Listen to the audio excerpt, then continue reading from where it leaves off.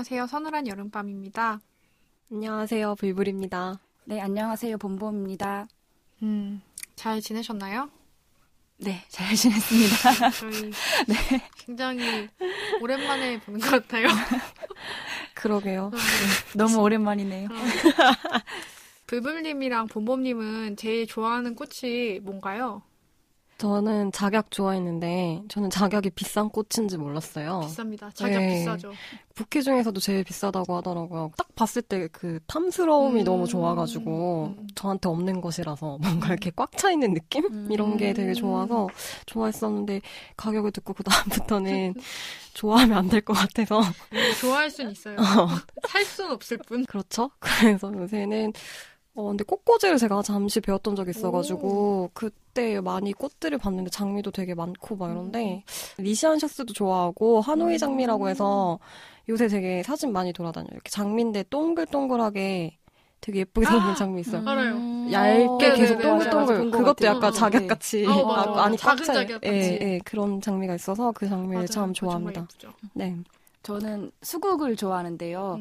저는 파스텔 톤을 되게 좋아하거든요. 근데 수국 색깔이 파스텔 톤이잖아요. 그리고 꽃 안에서도 나름 그라데이션도 있고 뭐 통일된 색깔이 아니라 그래서 저는 막 꽃집에서 수국 보면 되게 좋아했는데 예전에 길 가다가 수국이 무더기로 다발로 피어 있는 걸 본 거예요. 그렇게 생화로 이렇게 피어 있는 걸 보고서 너무 약간 황홀하다고 해야 되나? 그래서 막 수국 옆에서 같이 사진 찍고 막 그랬었는데 저는 그래서 수국을 좋아합니다.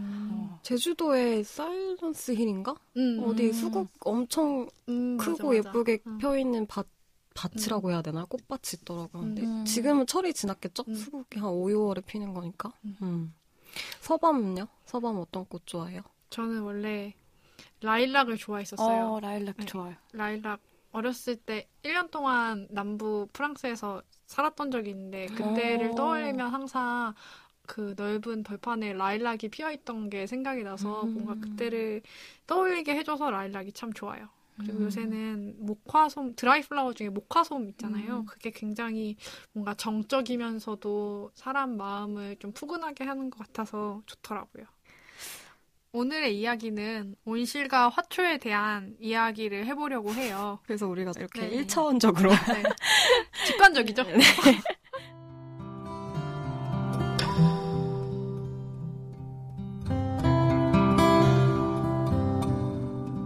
세상에는 거친 세상의 풍파를 이겨낼 수 있는 잡초도 있고 온실 속에서만 꽃을 피울 수 있는 화초도 있다. 세상을 맨몸으로 헤쳐내기에는 섬세하고 세상과 등을 돌리기에는 외로운 나는 나의 온실을 쌓기로 했다.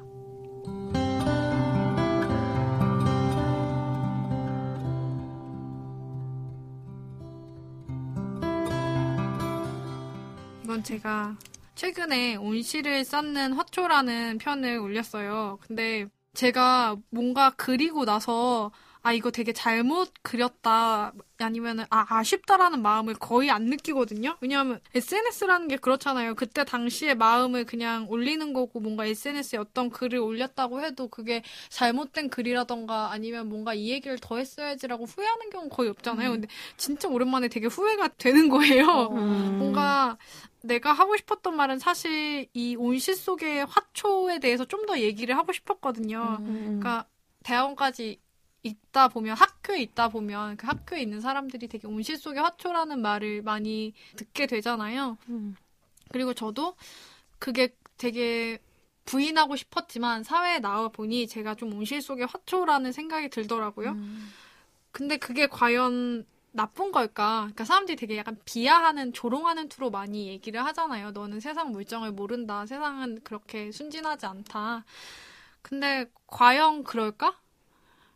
뭐 이건 제가 사실 제 그림에서도 꾸준히 얘기해온 주제 같은데 그게 지금 저한테는 되게 중요한 주제 같아요. 그러니까 세상이 굉장히 이상적이지 않은 곳인데 그렇다고 내가 뭔가 그 안에서 어떻게 적응해 나가야 되는지 그래서 좀 더 그 얘기를 풀어봤으면 좋았겠다 싶어서 이거를 올리고 나서 좀 아쉬웠는데 이렇게 팟캐스트에서 같이 얘기할 수 있게 돼서 기쁘네요. 저는 너무 좋았는데 저는 사실 그거 보고 이 에피소드 제가 하자고 한 거잖아요. 어떤 점이 좋으셨나요? 그러니까 그런 생각 되게 많이 했거든요. 그러니까 뭔가 요즘 어떤 문제점이 생기면 그거에 대해서 정면 승부를 한다기보다 약간 도망가려고자 하는 심리 같은 게 제 안에 있는 거예요. 그러니까 마치 뭔가 지금 이 일만 아니면 되게 행복할 것 같고 내가 뭔가 이 시험만 넘기고 나면 되게 좋을 것 같고 막 이런 생각들을 많이 하고 있었는데 대한민국만 아니면 좋을 것 같고 이런 거 있잖아. 그런 생각을 그건 사실 아닐까요? 그럴 수도 있어. 근데 그런 생각을 많이 했는데 여기서의 그 그림 속에서 화초는 자기가 있는 곳에서 온실을 스스로 만들겠다고 하는 거잖아요. 그러니까 그게 되게 나는 도망가지 않고 일단 여기에서 내가 할 수 있는 것을 하겠다 약간 이런 의미를 읽어가지고 의도하셨는지 어쨌는지 모르겠어요. 그래 내가 서 있는 곳에서부터 일단 뭔가 하나씩 해나가는 게 되게 중요하겠구나. 여기가 아니면 좋겠다는 생각을 한다기보다는 내가 있는 환경 안에서 내가 할 수 있는 거를 다 해야겠다. 최선을 다해야겠다. 이런 생각을 해서 되게 와닿았었어요. 그 그림이. 내가 서 있는 곳에서 내 온실을 만들 거야 라는 그 그림이. 그래서 제가 이 에피소드를 하자고 했는데 네, 저는 되게 그런 아쉬움 따위 모른 채 되게 재밌게 읽었었어요. 이거 제목이 온실을 쌓는 화초잖아요. 근데 그냥 한번 쓱 보면 온실 속의 화초라고 볼 수 있는데 저도 그래서 그 쌓는이라는 표현이 너무 와닿는 거예요. 맨 마지막에 보면은 귀여운 아이가 서방님이 등장해서 온실을 만들고 있잖아요. 근데 저도 고민이 많이 들고 있어요. 내가 있는 환경이나 내가 있는 곳에서. 근데 그 안에서도 내가 할 수 있는 뭐라도 해보자라고 계속 뭔가 아등바등 하면서 하고 있긴 한데 그걸 보니까 아 나도 지금 내가 온실을 쌓는 중이구나라고 혼자 위안을 할 수 있게 되더라고요. 그래서 되게 저도 와닿고 좋은 편이었어요. 다들 본인이 온실 속 화초라고 생각하시는지 아니면은 세상 밖 들꽃이라고 생각하시는지 저는 잘 모르겠어요. 온실 속 화초인지 세상 밖 들꽃인지 잘 모르겠다 아직. 모르면 세상 밖 들꽃이야. 이 세상에서 거부감이 안 느껴지면 거부감이 안 느껴지는 건 아닌데 저는 그런 얘기를 들었어요. 제가 여기 첫 직장이다 보니까 제가 무슨 얘기를 하면은 아 너가 첫 직장이라 아직 잘 모르는 거다. 뭐 다른 회사나 이런 데 가면 훨씬 더 정글이고 더 이상한 것도 많고 제가 그런 얘기를 들으면서 아 내가 온실 속 화초일 수도 있겠구나라고 생각이 들지만 저는 다른 표본이 없잖아요. 그러니까 온실 속 화초인가 아닌가 그런 약간 고민이 들었던 것 같아요. 아니 네. 저는 그 말이 너무 싫어요. 네가 첫 직장이라서 모르는 거다. 아니 뭘 몰라요. 내가 내 감정에 대해서 얘기하는데 그거를 왜 모른다고 하는지 난 진짜 너무 이해가 안 가고. 그쵸. 감정을 모른 척하라고 자꾸 가르치는 것 같으니까. 아니 그러니까 막 이런 더 나쁜 것도 있으니까 너는 지금 괜찮은 거야라고 말하는 게 저는 그럼 도대체 누가 가장 마지막에 있는 가장 고통스러운 사람만 고통스럽다고 말할 수 있는 거잖아요. 그렇죠. 그렇게 하면 아무도 얘기할 수 없는 것 같아요. 나보다 나은 사람이 한 명만 있어도 얘기하면 안 되는 것 같은 논리네. 그렇네요. 생각해보니까. 저는 되게 대학교 때까지는 제가 세상 밖 들꽃이라고 생각하면서 다녔는데 왜냐하면 뭐 막 남여행도 갔다 오고 막 4달씩 갔다 오고 막 이래가지고 지금 생각하면 사실 별거 아닌데 그때는 남미? 막 남미를 다녔어? 막 약간 이런 분위기가 있었어요. 제가 아 너무 내 나이대가 드러나나? 그래서 그런 데도 갔다 오고 또 대학교 들어가서 처음 갔던 배낭여행지가 인도여서 좀 인도나 남미 이렇게 굳이 힘든 곳을 찾아다니면서 여행한다는 이미지가 친구들한테 있어가지고 아 너 뭐 서비아야? 막 이런 거 있잖아. 한비야. 서비아. 서비아. 제가 성이 서씨여가지고 막 사람들이 그렇게 놀리고 막 이랬었어요. 그래서 그런 것도 영향이 있었는지 어쨌는지 그러니까 내가 일단 가고 싶은 여행지들이 만만한 곳들이 아니고 녹록치 않은 곳이고 일단 언어도 안 통하고 뭐 이렇게 치안이 좋다고 소문난 곳도 아니니까 그런 데로 골라서 가는 나를 보면서 아, 난 되게 모험의식이 투철하고 되게 세상을 많이 날 것 그대로 보고 싶어하는 아이구나라고 생각하면서 내가 되게 세상에 그냥 피어있는 어떤 잡초 같은 거라고 생각을 하면서 컸는데 그게 아닌 거죠. 사실 나중에 생각했을 때는 아, 그 여행 역시조차 부모님의 도움이 어쨌든 있었고 그리고 학생이라는 그게 방패가 되게 컸다는 생각을 했어요. 나중에. 그러니까 내가 대학생이었고 내가 스스로 생각할 때 대학생일 땐 그런 거 해봐야 돼 라는 생각을 하고 있었기 때문에 그게 아무렇지 않았던 거지 주어진 상황들이 아니었다면 그러니까 뭐 뭔가 시간적으로나 정신적으로나 여유가 없었다면 내가 절대 가지 않았을 것 같은 거예요. 그러니까 그때는 좀 더 편했지만 지금 와서 똑같은 여행을 다시 갈래? 라고 하면은 모르겠는 거예요. 사실 포기해야 되는 것들도 되게 많고 그러니까 지금의 일상이 있는데 이거를 무너뜨리고 또 한 번 이렇게 바깥에서 파격을 주는 거잖아요. 근데 그런 선택을 한다는 것 자체가 내가 학생이 아닐 때 그런 선택을 한다는 거는 쉽지 않은 일이라는 생각이 막 드는 거예요. 그러니까 직장인이거나 사회인이거나 뭔가 책임져야 하는 일상이 있는 사람이 가는 건. 근데 제가 여행 다닐 때, 대학생 때 여행 다닐 때 이제 아예 다니던 회사를 그만두시고 온 언니들이라던가 뭐 인생의 쉼표가 필요하다고 생각해서 오셨던 분들이 굉장히 많았기 때문에 그런 분들이랑 비교를 또 거꾸로 해보니까 아닌 것 같은 거예요. 요새는 이제는 막 너무 생각할 게 많아. 돈도 이제 내가 다 해서 가야 되고 막 맞아.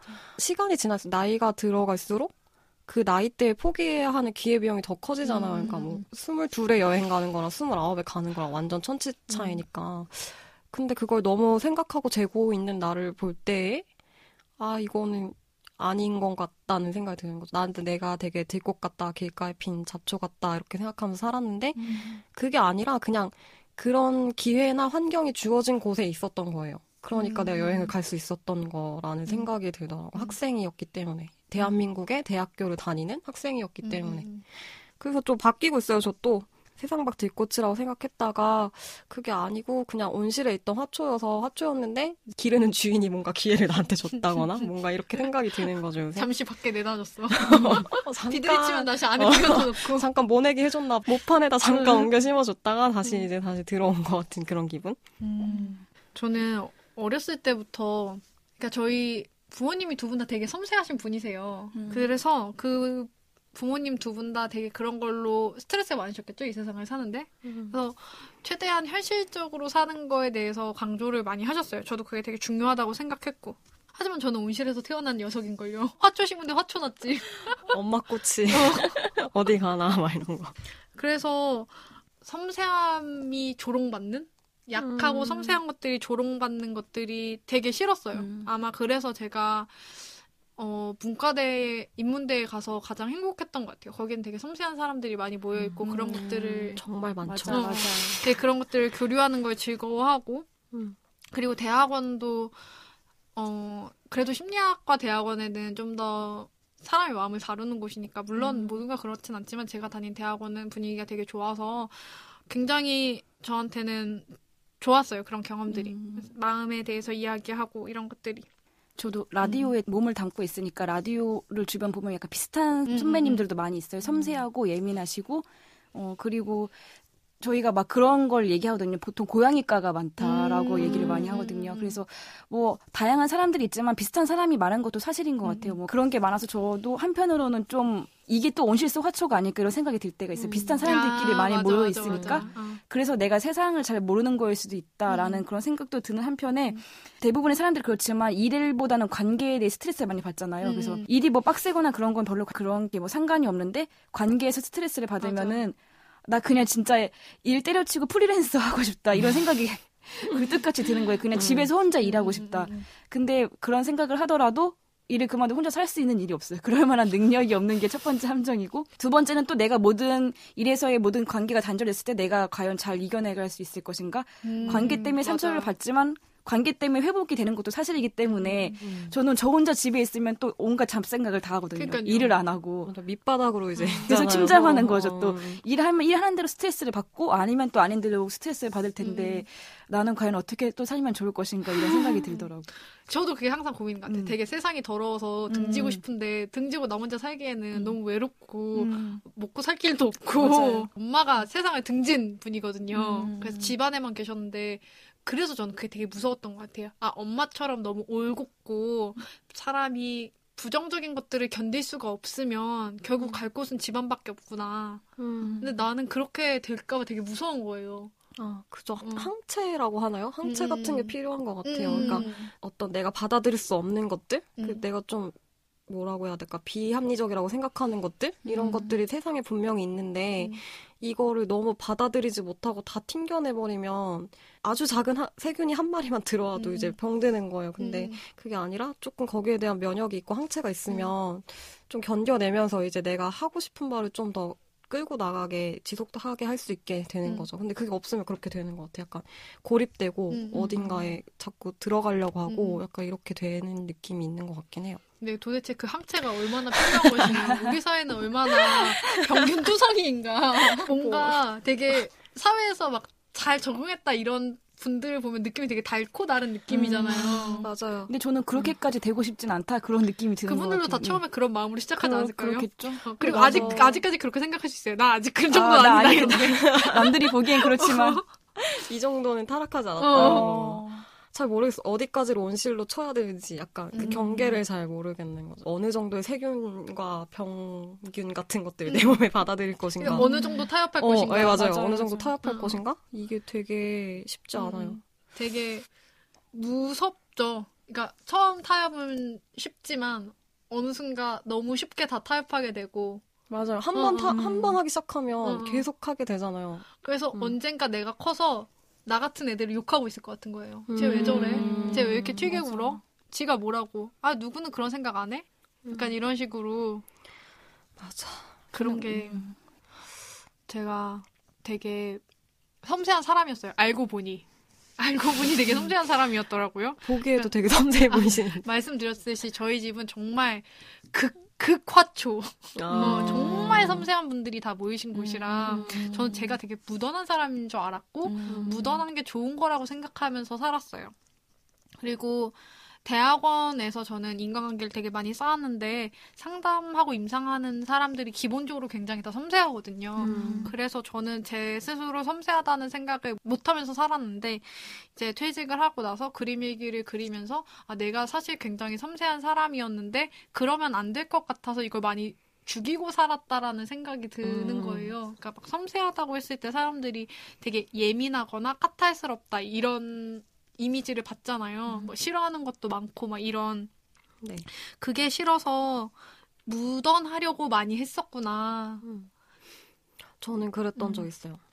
이렇게 말해도 되나 싶은데, 그러니까 저는 언론고시를 굉장히 오래 준비했었고, 그래서 그 집단도 굉장히 예민한 사람들이 많아요. 감수성이 굉장히 예민하고 또 자기 색깔이 굉장히 확실한 사람들이 되게 많아서 그 속에서 어울러 지내다 보니까 저는 그냥 그 세계가 전부였던 거죠.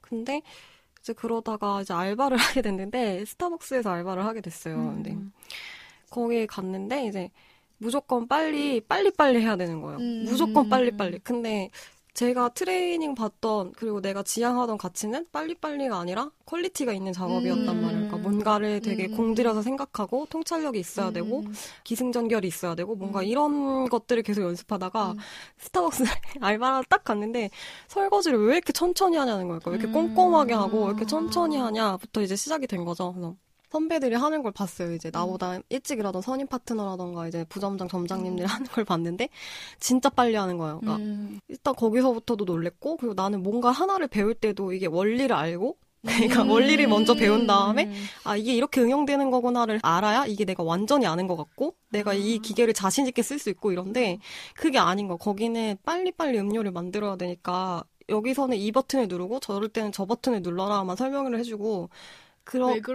왜 그런지는 설명을 안 해주는데 당연하죠. 거기는 그게 필요가 없으니까 그런 게 당연한 건데 그게 처음에 적응이 안 되는 거예요.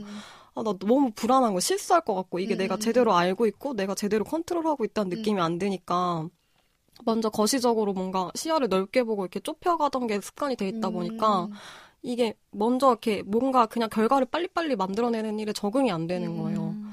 그 생각을 하면서 아 되게 내가 다른 세계에 있었구나. 그러니까 나 좀 그런 게 섬세하다거나 이렇게 배척당하는 게 아니라 그냥 되게 자연스러운 공간에 있다가 그럼 내가 어떤 지식을 습득하는 거라던가 뭔가 기술을 훈련받을 때 그런 게 당연한 집단에 있다가 이쪽으로 딱 넘어오니까 여기선 내가 너무 섬세한 사람인 거예요. 너무 섬세하고 너무 답답하고 왜 이렇게 손발이 느리고 굼뛰고 막 근데 나는 그게 아닌데 그걸 설명할 시간도 없어요. 심지어 아니 그게 아니고 이럴 때는 어떻게 해요? 라고 물어볼 시간도 없는 거예요. 그래서 그냥 또 넘어가면은 나중에 실수하면 그때 제가 다 가르쳐 드렸는데 왜 그러시는 거예요? 이렇게 되는 거야. 되게 부적응자 되고. 난 배운 적이 없는데? 그거는 그 상황에서만 그렇게 통용되는 거 아니었나? 이렇게 되는 거예요. 근데 그분들 입장에서는 그게 아니지. 그냥 이럴 때 이렇게 하라고 이렇게 유도리 있게 하면 되는 거라는 거, 막 그런 거?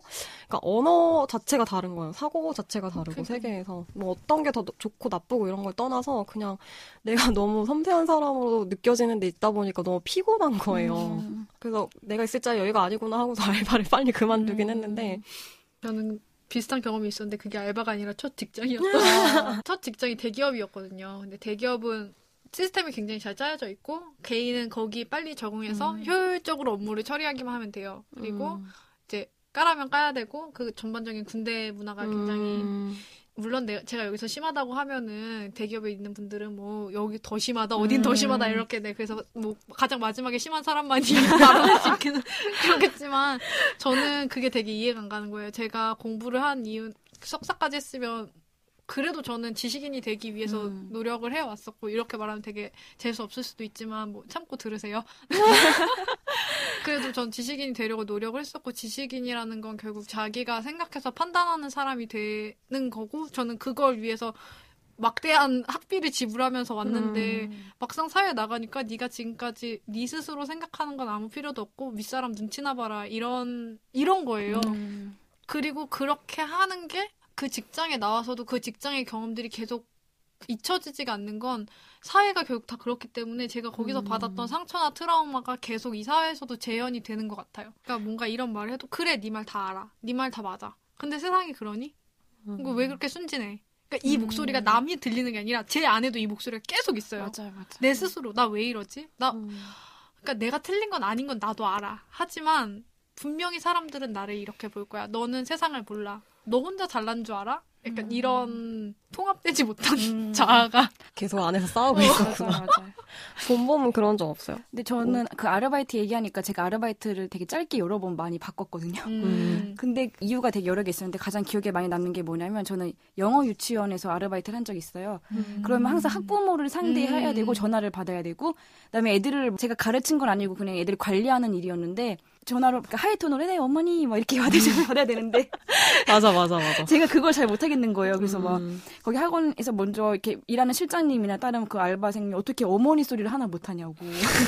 아 나는 뭔가 이런 것도 하나 못하면서 어떻게 사회생활을 나중에 할 수 있을까? 좀 비위에 거슬리지 않게 항상 좋은 말만 해줘야 되는 거예요. 근데 보통 오는 전화가 뭐냐면은 영어 유치원에서 우리 반 애가 왜 반이 바뀌었냐. 성적이 떨어졌으니까 바뀌었겠죠. 근데 그걸 저한테 항상 좋은 말만 해줘야 되잖아요. 맞아요. 솔직하게 얘기하면 그쵸? 화내시잖아요. 근데 제가 그게 아직 마음의 준비가 덜 돼 있는 게 약간 나도 아직 온실 속의 화초인가 이런 생각도 들고 큰 소리도 내서 애들을 어떻게 보면 혼내기도 해야 되는데 그걸 또 잘 못하겠고 그래서 항상 어영부영 항상 붕 뜬 느낌이었고 왔다 갔다 하는 것 자체만으로 저에게 너무나 스트레스인 거예요.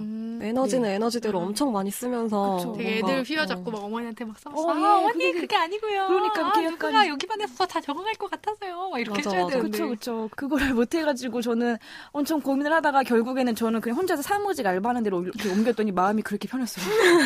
자기 맞는 데를 찾아야 되겠죠. 원시를 만들어야 돼. 저는 원시를 찾아가거나. 그러니까요. 이런 얘기도 좋고 또 궁금한 게 전 관계에서도 되게 너 왜 이렇게 예민하냐는 말 되게 많이 듣거든요. 저는 그러니까 계속 한 두 박자씩을 더 먼저 보고 생각을 하는 거예요. 그러니까 쓸데없이 남들은 생각도 못 하는데 되게 사소하게 어떤 일이 있었냐면 농화를 갔는데 농화를 가서 이제 막 이제 컵을 꺼내놓고 이제 술판을 막 이제 만들자고 막걸리 마시고 형님들이라고 하는 것도 약간 물론 그런 문제가 있지만 어쨌든 이제 그 농민의 분들이랑 뭐 이제 우리 학생들이랑 뭐 이제 술을 마시는 자리가 있었는데 거기서 이제 막 술 마실 때 컵을 막 그냥 늘어놓잖아요. 근데 저는 계속 그런 거야. 혼자 막 그래서 나 너무 찌질한데 물을 따라 마시던 컵이 있었어요. 물을 따라 마시던 컵이 있었는데 저는 사이다가 너무 먹고 싶은 거예요. 근데 내가 거기다 사이다를 따라 먹으면 다른 사람들이 그 다음에 물을 못 마시잖아 그 컵에. 그래갖고 못 먹고 있었어. 그래서 안 먹고 있었는데 그 다음에 내 옆에 앉아있던 애가 바로 거기다 사이다를 따라서 마시는 거예요. 완전 나 같은 애. 나 완전. 그래서 나 뭐 하고 있었던 거지? 약간 그러니까 혼자 되게 바보 같아지잖아요. 그러니까 저도 좀 비슷한 게 약간 그런 거? 남들한테 민폐 끼치면 안 돼. 내가 했던 어떤 행동 때문에 남들이 어떤 피해를 보면 안 돼. 이런 게 너무 강박관념이 심해가지고 거기다 그 사이다를 따라 마시는 것조차도 말을 못 하는 거야, 막. 그냥 따라 마시고 헹궈 마시던가 필요한 사람이 그 다음에 하면 되는데, 그때는 그 정도의 사회화도 안 됐던 거예요. 너무 어렸으니까 22살, 3살 막 이럴 때여서, 그때 전 남들이 다 그렇지 않다는 사실을 또 한 번 놀랬었거든요. 나는 남들이 다 나같이 그러니까 민감한지도 몰랐지, 그때는. 그냥 남들이 다 나 같은 줄 알았는데, 그게 아니라 내가 되게 민감하고 예민하구나라는 생각을 그때 했었던 것 같아요. 이건 되게 아주 작은 짤막한 해프닝이지만 사람이랑 상대를 할 때에도 그런 게 너무 많은 거예요. 나는 뭔가 약속을 잡을 때에도 내 약속뿐만 아니라 제가 어떤 사정이 있고 어떤 상황이 있어가지고 이게 다 보여야 마음이 편한 거예요. 그래서 서로 편한 날짜에 만나야 마음이 편하고 막 이런 것들이 많아가지고 되게 예민하죠, 사실. 이거는 진짜 한번 따로 단독회로 다루고 싶어요. 이렇게. 아니, 왜냐면 전 되게 반대거든요. 저는 진짜. 안 그럴 것 같은데. 전 진짜 제 중심적이에요. 그런 거 안 그런데? 물론 저 나름대로 배려는 하지만 이렇게 엄청나게 막, 이건 되게 엄청난 배려라고 생각하거든요. 아, 소심해서 그래요, 소심해서. 그래서 이거는 한번 따로 얘기를 해보면 되게 재밌을 것 같아요. 이 편만. 극과 극 이렇게 해가지고. 남만 생각하는 사람과 나만 생각하는 사람. 피곤해, 둘 다 피곤해.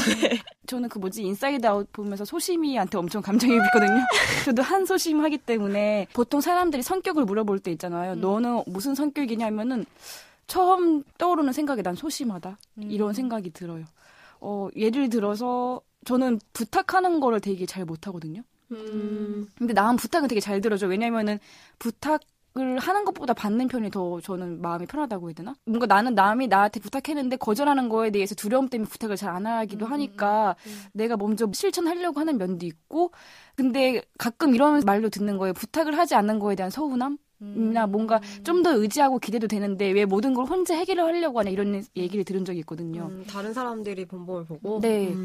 저는 그래서 그게 오히려 안 좋은 거일 수도 있고, 보통 일을 하려면 협업해야 될 일이 되게 많잖아요. 제가 부탁을 해야 되는 상황이 엄청 많기도 하고, 그리고 일을 잘하는 사람은 부탁을 잘하는 사람이라는 그런 말도 있더라고요. 자기 식구 일하는 그 크루들을 끌어가지고, 잘 이끌어갈 수 있는 사람이 리더의 역할이다, 뭐 이런 말도 하는데, 저는 그런 걸 잘 못하고, 뭐가 잘 안 되고 있으면 내가 뭘 잘못했나? 내가 뭘 했길래 이런 상황이 생겼을까?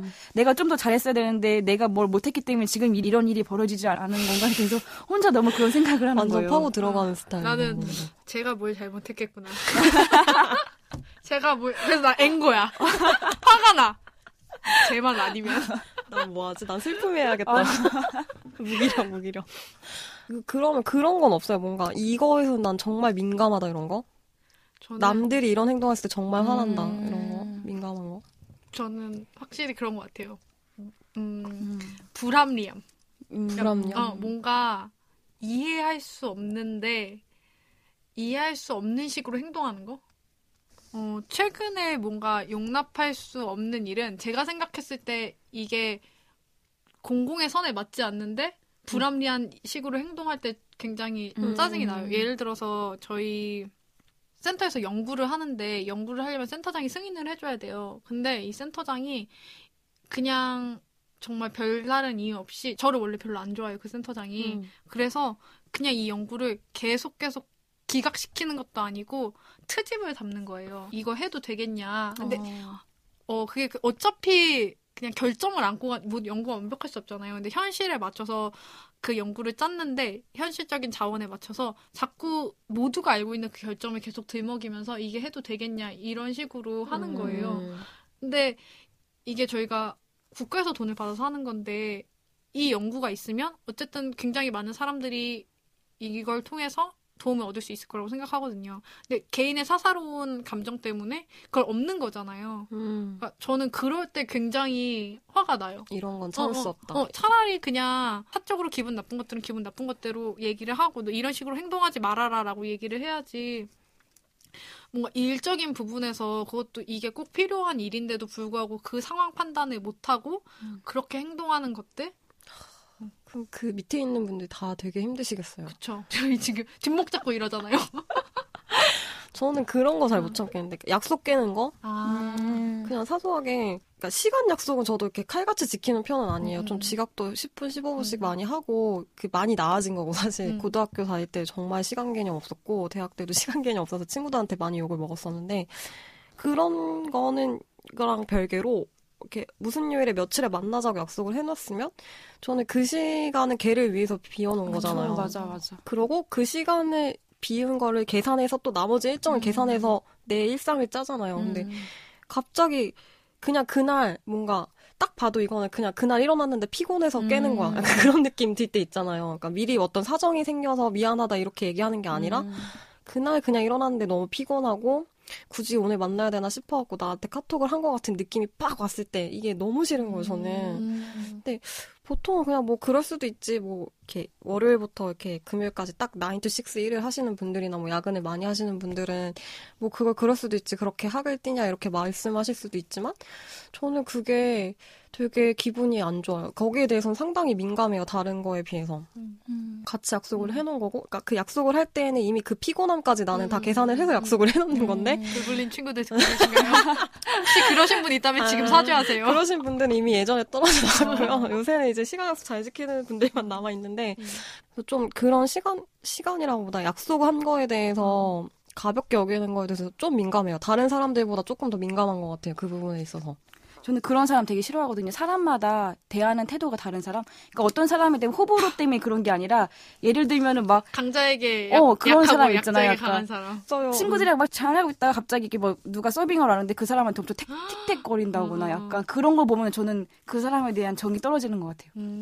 당장 최근에 있는 건 사례가 잘 기억이 안 나는데 저는 어쨌든 페북 많이 보니까 또 페북에 어떤 분이 올린 사례인데 커플이 엄청 알콩달콩하게 서로 막 약간 헤어지기 싫어가지고 계속 막 이렇게 문에서 서로 이렇게 손 흔들고 막 그리고 헤어진 다음에도 막 엄청 애교로 통화하고 막 그런 커플을 자기가 보고 있어서 엄청 흐뭇하게 좋을 때다 이런 생각을 하고 있었대요. 근데 기차 타고 가다가 저 뒤에서 좀 시끄럽게 하는 아주머니 분이 있었나 봐요. 근데 당연히 시끄럽게 한 건 잘못이긴 하죠. 근데 그 사람한테 대하는 태도가 그때랑 완전 180도로 돌변했다는 거예요. 약간 너무 신경질적이고 욕도 하고 되게 사람에 대해 많은 생각을 했다고 하는 걸 보면서 그런 생각이 들더라고요. 저는 강자에게 약하고 약자에게 강한 사람을 너무 싫어하는 것 같아요.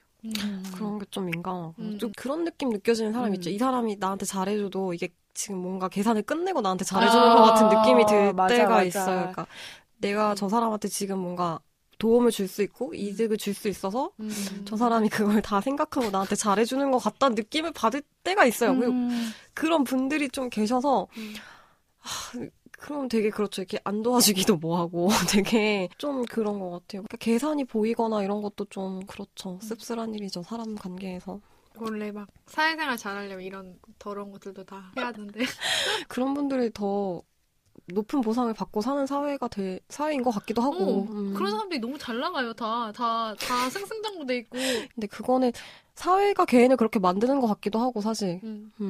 그런 사람들만 자꾸 보상을 더 많이 해주니까 강화되는 거 아닐까요? 그쪽으로. 그래서 되게 혼란스러운 것 같아요. 뭔가 그렇게 되는 것도 너무 혐오스러운데 그런 사람들과 결국 멀리하고 나 혼자 독약청청 하기에는 나도 되게 사회적 인정을 원한단 말이죠. 명예와. 맞아. 나도 인정받고 싶다고. 그러니까 인정 못 받는 나에 대한 혐오. 이 너무 혐오해야 할 내 모습이 많아서 그걸 다 피하고 가다 보면 갈 길이 없어져요. 그래요. 저 뭐지? 페이스북이나 SNS 같은 거에 되게 뭐라고 해야 될까? 자기가 어디 놀러 간 거 찍고, 자기가 막 맛있는 거, 막 비싼 거 먹었는데 찍고, 뭐 남자친구가 뭐 사줬는데 찍어서 올리고 뭐 이런 거 보면은, 뭐 이렇게까지 사람들한테 자랑을 하면서 살고 싶을까 이런 생각을 막 하다가도, 나도 좋아요 수 받고 싶은 거야. 그래서 또, 나도 막 그렇게 생각했다가 또 그렇게 행동을 하고 있는 거예요, 막. 그게 약간 그런 갈등?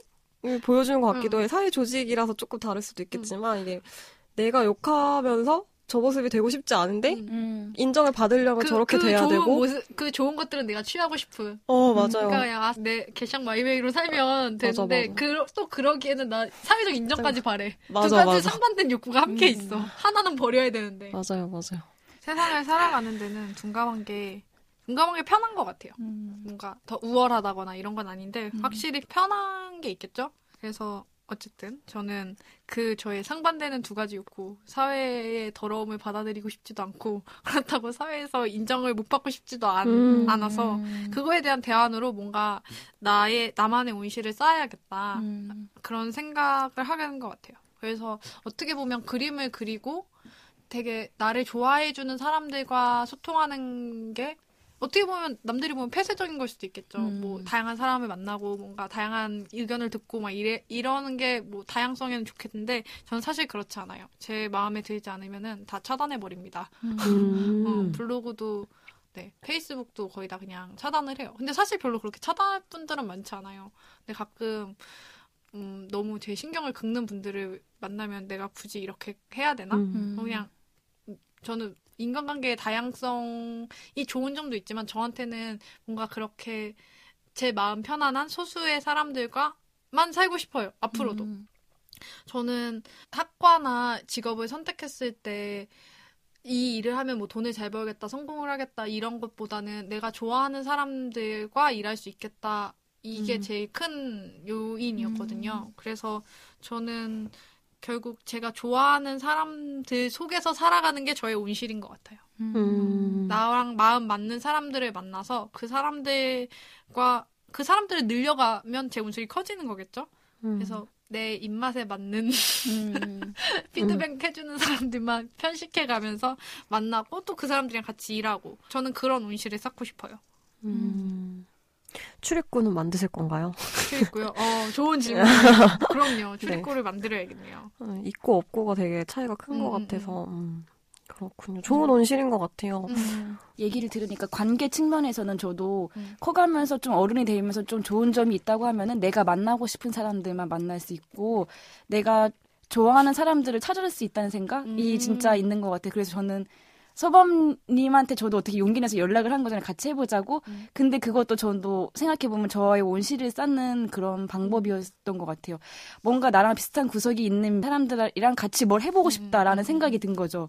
서범님도 그렇고 불불님은 원래 알고 있는 사이였지만 그런 걸 공유하고 있다는 걸 아니까 뭔가 셋이서 새로운 온실을 쌓을 수 있겠다? 이런 생각이 들었던 것 같아요. 그래서 여기 짜잔하고 네. 또 기승전 팟캐스트 얘기로 나왔나? 그래서 사실 제가 SNS를 하는 것도 그런 외침인 것 같아요. 저희 같은 사람들이 우연찮게 가까운 물리적 거리에 많이 있진 않잖아요. 근데 SNS는 굉장히 광활한 곳이고 내가 외치면 어딘가에서 또 응답이 들려오니까 약간 나 같은 사람들을 모으려는 몸부림? 맞아. 여기 어딘가 나랑 비슷한 생각하는 사람 분명히 있지.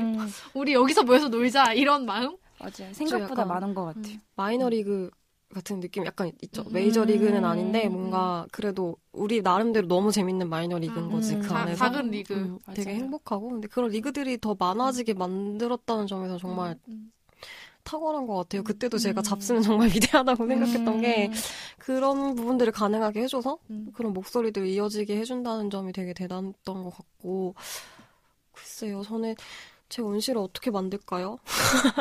생각해본 적이 없어서 그 마음 맞는 사람들을 만났던 방법이 되게 항상 저는 콘텐츠를 통해서였던 것 같아요. 그러니까 어떤 영화를 봤다거나 어떤 드라마를 봤다거나 그런 거를 봤을 때 그거에 대해서 어떻게 생각했는지를 함께 얘기하면서 사람들이랑 친해지고 연결되고 계속 만나게 되고 이랬던 것 같아요. 그래서 결국에는 내 온실, 내 바운더리 를 만드는 거잖아요. 내 바운더리를 만드는 일이 결국엔 내가 좋아하는 영화나 음악이나 이런 걸 찾아 듣는 거? 그 행위에서부터 시작됐던 것 같아요. 좋아하는 사람, 그런 식으로 좋아하는 사람과 연결될 수 네, 있으니까. 계속 그렇게. 그러니까 그것도 되게 중요한 행위인 거예요. 그러니까 어느 순간부터는 옛날에 그냥 재밌어서 봤는데 어느 순간부터는 의식같이 보고 있는 거예요. 막 문화 콘텐츠를. 또 여기서 어떤 지점을 좋아한다고 서로 떠들어야 될까 막 이런 것들을 생각하면서 근데 이게 또 거꾸로 생각하면 되게 갇혀가는 이상한 사람이 되는 걸 수도 있는데 그냥 이 안에서 나는 되게 행복하니까 이 얘기를 하고 있을 때 내가 정말로 진심으로 즐거우니까 그러니까 그걸 계속해서 의식같이 하면서도 힘들어하지 않는 것 같아요. 그러면서 이제 같은 걸 보고 같은 걸 느끼는 사람들이랑 온실을 만들어가는 느낌인 것 같아요. 온실 향수 부곡을 만듭시다. 자발적 천민이 되는 건가요?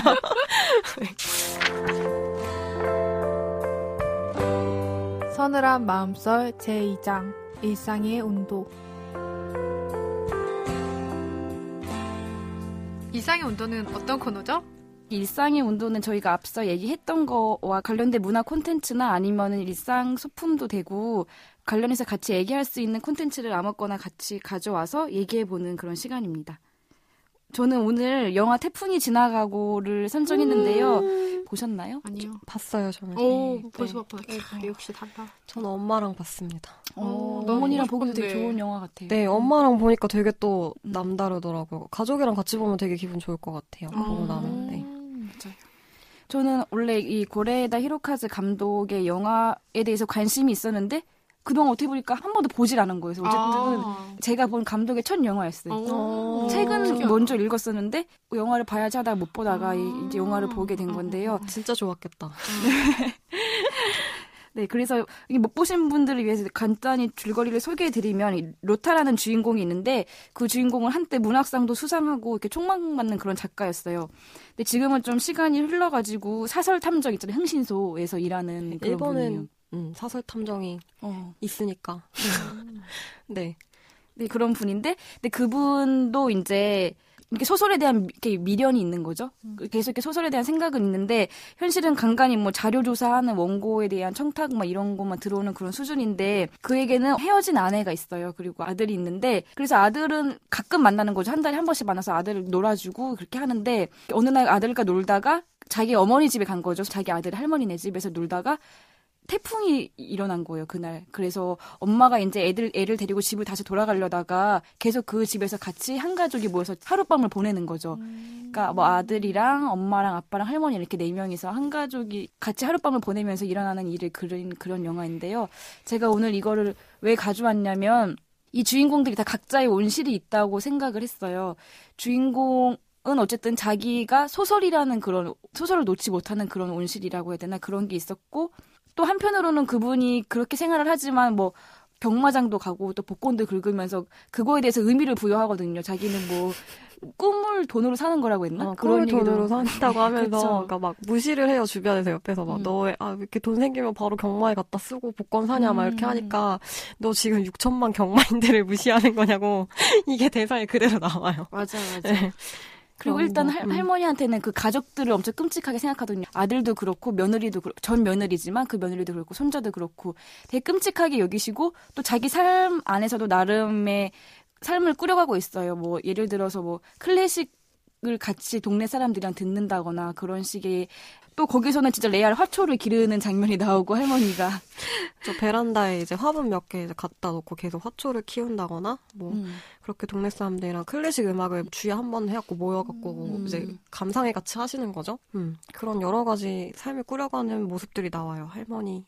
네. 그렇죠. 그리고 그 료타의 전 부인 같은 경우는 지금보다 더 나은 삶을 살기 위해서 새로운 사람을 찾고 있는 게 아닐까. 어쨌든 자기 삶을 새롭게 영위하기 위해서 그런 생각도 들더라고요. 그래서 각자가 또 그 삶 안에서 완벽히 만족하진 않지만 나름대로 온실을 찾아가고 있다 뭐 이런 생각이 들었고 또 하나는 이런 생각이 들었어요. 현재를 살아가는 방식에 있어서 할머니와 그 아들이 나누는 대화가 나오는데 아버지는 이렇게 말을 하거든요. 되고 싶은 어른이 되는 건 쉽지 않은 거예요. 하지만 된 것보다 되고 싶다는 마음을 품고 사는 게 중요한 거예요라고 말하면서 그게 자신한테는 글 쓰는 소설에 관련된 일이 될 수 있겠죠.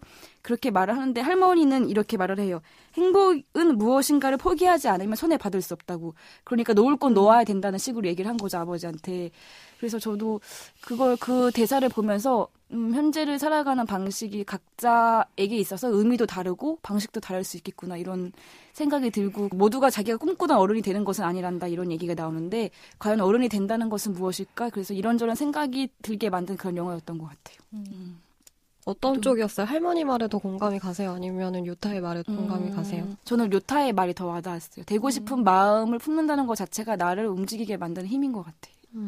뭐 어떻게 생각하세요, 서범님은? 아직 할머니의 말에 동의하기에는 아직 어린 것 같아요. 저는 보면서 료타한테 너무 감정이입을 많이 해가지고 그러니까 글 쓰고 싶어하는 것도 그렇고 그리고 지금 뭔가 자기 현실이 되게 엉망진창이잖아요. 막 제대로 자기 한 몸 건사하기도 힘든 사람이야. 막 돈도 안 벌리고 막 그런 입장에서 이제 막 전부인은 나는 아직 전부인한테 미련이 있는데 재혼하려고 하고 다른 사람이랑 아들한테는 야구 하나 사줄 돈이 없고 막 근데 엄마한테 용돈을 주고 싶고 막 이런 되게 맞아. 총체적 난국인 상황인데 너무 공감이 가는 거예요. 그러니까 뭔가 이렇다 할 직업이 딱 있는 것도 아니고 뭔가 그렇다고 얘는 될 거야라는 어떤 누구나 봐도 얘는 대성할 거야라는 어떤 그런 확신이 있는 재능을 가진 것도 아니고 그래서 료타한테 너무 감정이입이 됐는데 저는 할머니가 하는 말이 이번에 되게 와닿더라고요. 그 어머니가 해주는 말이 아들한테 행복을 위해서는 뭔가 하나 포기해야 한다는 게 제가 옛날에 비정상회담에서 유세윤 씨가 나와서 한 말이 되게 기억에 남았었는데 그게 그런 말이었어요. 그러니까 꿈과 현실 사이에서 고민하는 청년이 이제 사연을 보낸 거예요. 나 비정상이냐 이렇게 소문을 보냈는데 유세윤이 꿈만 꾸는 사람은 아무것도 안 하고 복권만 사는 사람하고 똑같다 이런 말을 한 적이 있어요. 근데 그 말도 그때 되게 와닿았거든요. 내가 그러고 있는 것 같아서. 그러니까 뭔가 다른 건 다 내팽개치고 복권만 사고 있는 느낌인 거예요. 내가 뭔가 계속 자소서를 쓴다거나 뭔가 준비를 한다는 게. 그래서 되게 큰 충격을 받았었는데 이 영화에서도 비슷한 게 료타가 계속 복권을 사요. 영화에서 복권을 계속 사요. 복권도 계속 사고 강마도 계속 가고 그러면서 계속 그거를 관철하죠. 나는 아직 뭔가 하고 싶은 게 있고 이거대로 나는 삶을 살아갈 거야라고 말을 하지만 그래서 너무 놓친 게 많잖아요. 부인도 놓쳤고 자기 아들도 매일매일 볼 수 없고 엄마한테 용돈도 드릴 수 없고 누나랑은 맨날 싸워요. 서로 너 엄마한테 돈 뜯어가려고 같이 이러면서 둘이 계속 싸워요. 근데 그거 하나만으로 놓치는 게 너무 많다는 생각이 들면서 할머니가 해주는 말이 되게 확 와닿더라고요. 그러니까 행복해지려면 무언가 포기해야 하는 것이다.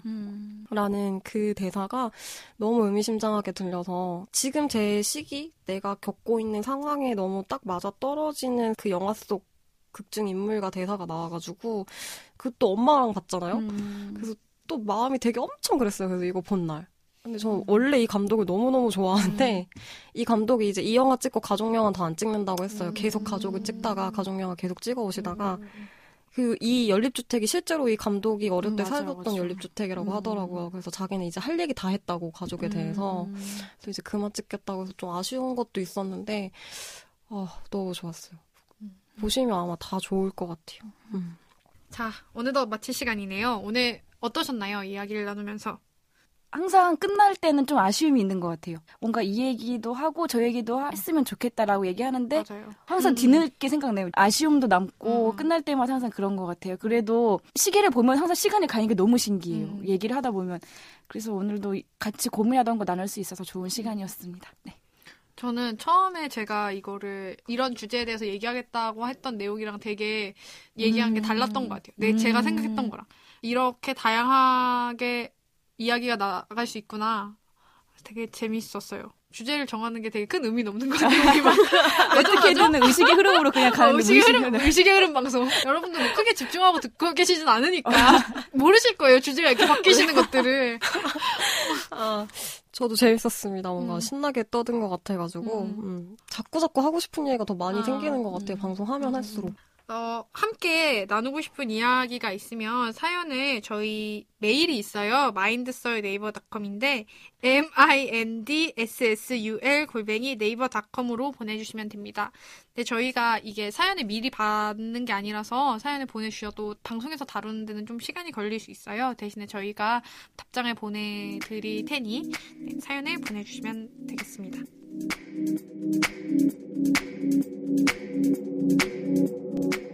수많은 이야기, 단 하나의 이야기. 서늘한 마음설 여기서 마치겠습니다.